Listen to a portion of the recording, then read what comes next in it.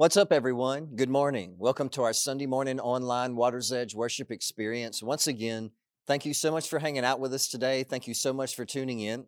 For those of you that continue to share these links and videos with your friends and family, people that are close to you, thank you so much for doing that. We have people that are tuning in from all over the place, even other countries.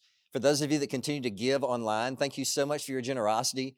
You're allowing us to help so many people, shelter people, feed people with Miss Kelly and her team. You're allowing us to provide so much ministry for people here. So thank you so much for doing that. We deeply appreciate you and we love you. Today, we continue with our current New Year's series entitled Rivals. How to make sure we can align our wants and our values. How to make sure that our wants and our values are not different pieces to the same puzzle of our life. How to make sure that they're not at odds with each other. Because think about this. Think about all the times in your life when what you wanted right now could have absolutely been the worst thing for you. This happens in our life when our wants and our values are rivals and they're not aligned with each other. Okay, so we just ended an old year. We just started a brand new year, 2022. And this is the time of the year when people start to make resolutions. We make resolutions about how we want to stop eating unhealthy, less sugar, less alcohol. We want to give up unhealthy habits. We want to start saving extra money. We want to get in better shape. We want to spend more time with our friends and family and our loved ones and our close ones. We want to work on our faith and our walk with God and on and on. But this is what I've noticed about New Year's resolutions. Many times, every single New Year rolls around, we usually make the same ones over and over again. Not all the time, but many times we make the same ones over and over again because the resolutions that we do make just don't last very long in our life. And most of the time, we feel guilty because we just go right back to the same old ways and the same old patterns and the same old excuses and the same old habits and actions. And then we usually think, or we usually say something like this. And this is the first thing that I want you to notice today. So if you're still with me, say I'm still with you. This is what we usually say when we go back to our old ways and patterns and habits and excuses. We say, I don't know why I try because this is just who I am. I don't know why I just don't give up. I don't know why I keep trying to change this about my life or to make this better in my life because this must be just who I am. I've always struggled with this. I've always battled with this. I've always dealt with this. I've always had this weakness. I've always been this way. This is just who I am. And many times we say that because our wants and our values are not aligned with each other. In the puzzle of our life, when our wants and our values should be the same piece, we feel this way many times because they are different pieces. And so what happens is this. We buy into this excuse that no real significant changes can happen in our life because this is just who I am. And so we pointed this observation out last week and noticed this. When your circumstances are in pieces and you lose what you cherish in life, you better know who you are in that moment and you better know who you are to Jesus Christ and in God. We're all going to go through seasons in this life when things feel like they're just falling apart, falling to pieces. We cherish our family. We cherish our image. We cherish our faith. We cherish our health. We cherish our security. We cherish our reputation and our stuff. But how do we respond when what we cherish leaves our life? What do we do then? If you don't know who you are then, specifically, if you don't know who you are to Jesus and in God then you're going to continue to fall apart and you'll have a difficult time putting the pieces of your life back together. Then your heart and mind and life will be filled with, and notice this today, this is the second thing I want to point out to you. If you're still with me, say I'm still with you.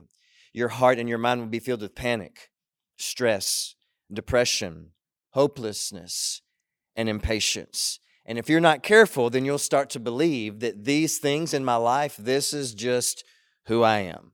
I'm someone who panics. This stress, this depression, this hopelessness, this impatience, this is just who I am. But you have to understand that to Jesus, that's not who you are. This is just how you are when your wants and your values are not aligned. That's not who you are. That's just how you are when following Jesus has not become the main priority and passion of your life. And we pointed out this also last week. In Christ, this is what our life should look like. Like this is the final overall picture of what our life should look like. This is where we are heading. This is where our choices and our decisions and our actions and our reactions and our faith and our purpose and our intentionality should be leading us.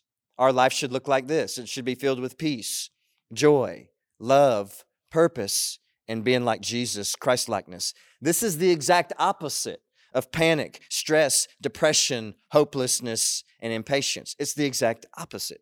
And the only way to reach this destination in your life is to make sure that your wants and your values are aligned and to make sure that following Jesus is your priority. Who are you to God? Loved? Hold on to that. Paid for by His blood? Hold on to that. Forgiven? Accepted? His child? His friend? Redeemed? Hold on to these things. Why? Because you're going to need it when life becomes a puzzle and it's falling to pieces. Now, most of us would say that our life is in pieces almost like a puzzle because some parts of my life right now, they're not too bad. In fact, they're going pretty good. They're going pretty great. But other parts of my life are confusing and tough and difficult and exhausting and falling apart. And so the question is, when it feels like certain pieces of my life are falling apart, how do I pick up the pieces of my life and put it back together again? Now, a puzzle comes in a box, and on the front of that box, you have the finished picture of what the puzzle should look like.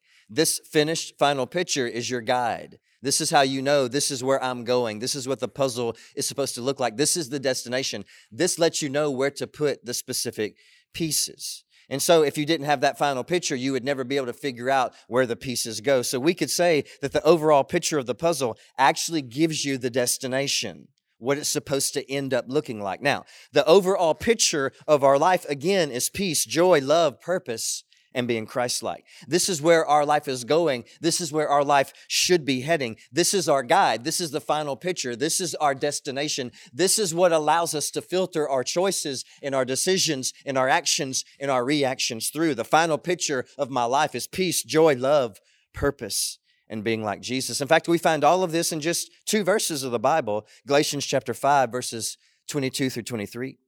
But the Holy Spirit produces this kind of fruit in our lives: love, joy, peace, patience, kindness, goodness, faithfulness, gentleness, self-control. There is no law against such things. There's no argument against these things.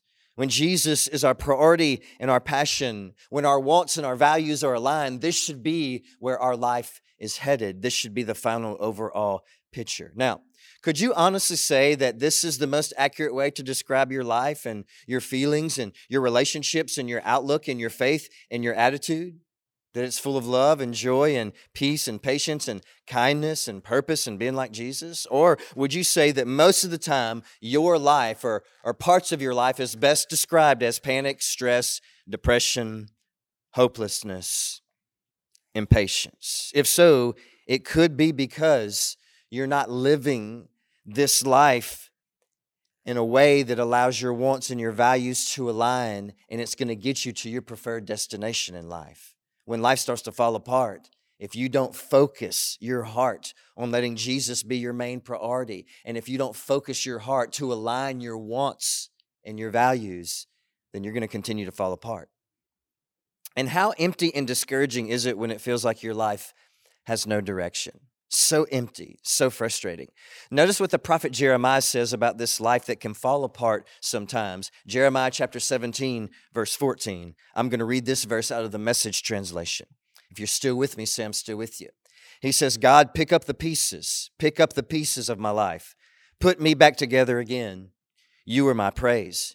Jeremiah says, God, my life is puzzling. My life is falling apart. My life is in pieces. Please, I'm following you. I want my wants and my values to be aligned. I want you to be my passion and priority. Help me put the pieces of my life back together again. And then you see where he says, you are my praise. This is what he means. He means, God, you are my focus. You are my direction. You are my overall picture of where my life is headed. You're my guide. You're my passion. You're my priority. You are what I want, God, and you are what I value. And I want my wants and my values to align. God, without you, my life will always look like this. A life of panic, stress, worry, hopelessness, depression, impatience. But Jesus, with you, I could finally see the overall picture. I could finally see what my life should look like and what my life can be and how my life can be and where my life is going. A person of peace, joy, love, purpose, and being like Jesus. I got a call from a friend of mine the other day, and he was calling to talk to me about another friend of ours. And he said that he was very worried about him because he thought that he was suicidal. And so I checked on him, and then my friend checked on him, and he ended up being okay for a time. But As we were talking to him, this was the reason that he felt so low and broken and exhausted and just in pieces and wanting to give up. He kept saying, I thought my life was going to end up different than this. I thought my life was going to end up better than this. I really don't know where my life is headed. I have no direction and I don't know what to do. How discouraging is that? When you feel like your life has no direction, it'll always return back to that panic and that stress and that hopelessness and that impatience. And it'll be who you are, and it'll also be how you are. Now, when your life looks like this, panic, stress, hopelessness, no hope, negative, impatient, that not only affects you, but it also affects your relationships. And your life will always feel like it's in pieces and falling apart if your personal relationships always have tension. If your personal relationships with the people in your life are always at odds, always rivals, always have tension, then it's always going to feel like your life is exhausting and stressful and full of anxiety and hopelessness. It's going to feel like it's in pieces. So because of that, notice this today. If you're still with me, say I'm still with you. When your relationships are in pieces, what counts is not just who you are, but how you are. What really counts is not just who you are, but how you are. Now, last week we talked about one of the keys that we need to effectively put a puzzle together, and that key was focus. But another key that we need in order to put a puzzle together to make sure all the pieces go where they're supposed to go is this. This is what it is, and remember this. I also need to stay patient. If you're not patient, you'll never finish a puzzle. It takes a lot of focus and a lot of patience. And the same is true for our life when it's in pieces. And the fruit of the Spirit is love, joy, peace, patience. We have to be focused and we have to be patient. And this is what our life should look like. And I think we could all agree that some patience would probably help a lot of our relationships right now.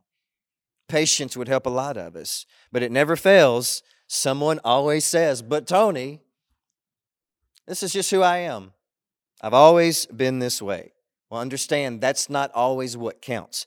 What always doesn't count is not who you are, but how you are. Being gentle and patient may not be who you are right now, but be gentle and patient anyway. Being peaceful and kind may not be who you are right now, but do it anyway. Being joyful and forgiving may not be who you are right now, but be joyful and forgiving anyway. It needs to be how you are, even if it feels like it's not who you are right now, because it can still be how you are, even if it's not really who you are. And I'm going to talk about that in a minute. And so many times we think this, I can never change how I am until I change who I am. And I've been this way for so long that it just feels impossible for me to change because I can't change how I am unless I change who I am. When in reality, that's not true at all. It's hogwash and slop. It actually works the exact opposite way. And this is what I mean. And notice this today. If you're still with me, say I'm still with you.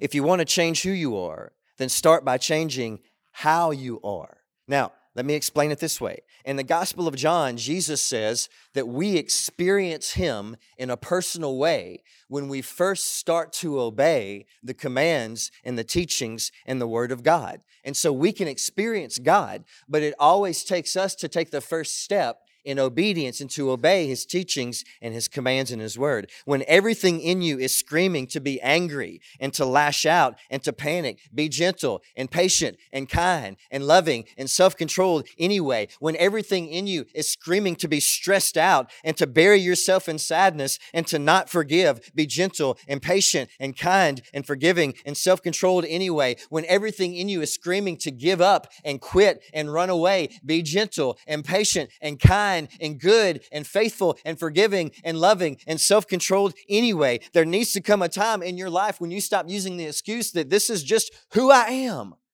Because just because that is who you are, it doesn't mean that's how you have to be all the time. And if you'll change how you are, then who you are will change. When life feels like it's a puzzle, when it feels like it's confusing and falling to pieces, stay focused on who God calls you to be. Peaceful, joyful, loving, have purpose in your life, and being like Jesus. And also stay patient. You may not feel like being peaceful and joyful and loving and like Jesus all the time. And if you are right now, that's awesome. But if not, hold on and keep fighting.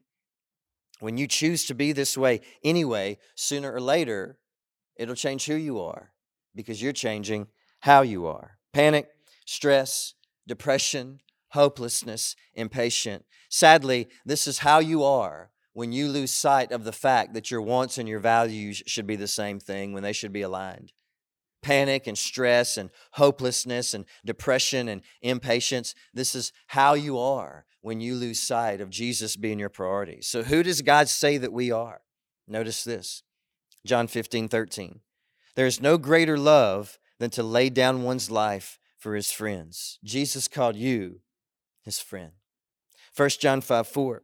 For every child of God defeats this evil world, and we achieve this victory through our faith. He called us children of God who have victory because of our faith in God. That's who we are. Ephesians 1:5. God decided in advance to adopt us into his own family by bringing us to himself through Jesus Christ. This is what he wanted to do, and it gave him great pleasure. We're adopted by God. You're God's pleasure. Don't lose sight of that. He brought you into his family because you are his pleasure. Ephesians 2:10. For we are God's masterpiece. He has created us anew in Christ Jesus so we can do the good things that he planned for us a long time ago. Before you were ever born, God had a pathway and a destination, an overall picture of what your life should look like. And the main part of that was doing good things for people around you, doing good for others. And then he called you his masterpiece. That's who you are to God. And so if you don't like who you are, then start by changing how you are. And if you do that, watch God eventually change who you are. Okay, one last crucial thing. Right now, we're all in church, or you're listening and you're tuning in. And for us, that could be a problem because for so long, we were led to think and we were taught to believe this in church. We've been led to think that I can never change who I am until I let God change who I am on the inside. So we put it all off on God. If I let God change me on the inside, then how I am on the outside will eventually change. We've all heard that before. And then we say things like, I prayed, but nothing happened. I tried, but nothing happened. I placed my faith in God, but nothing happened. I got more involved at church, but nothing happened. But if following Jesus automatically, if giving your life to Jesus automatically changed who you are on the inside and how you are on the outside, then the only thing the Bible would ever tell us was just to follow Jesus. But all throughout the New Testament, Jesus and the other letters of the Bible, other books of the Bible, constantly would talk about other things like love and forgiveness and prayer and reconciliation and relationships and temptation and giving and generosity and servanthood and worship and joy and heartache and relationships and on and on. Why? Because this is how God works. God gives us a calling, a command, a picture, and then when we obey it, it starts to change us. We first change how we are, and then who we are starts to change. And this is why he calls us disciples. So gentleness, being kind, being joyful, being loving and peaceful and forgiving and on may not be who you feel like being right now, but discipline yourself and do it anyway. And once it becomes how you are, then eventually it'll be who you are. Matthew 28:18-20.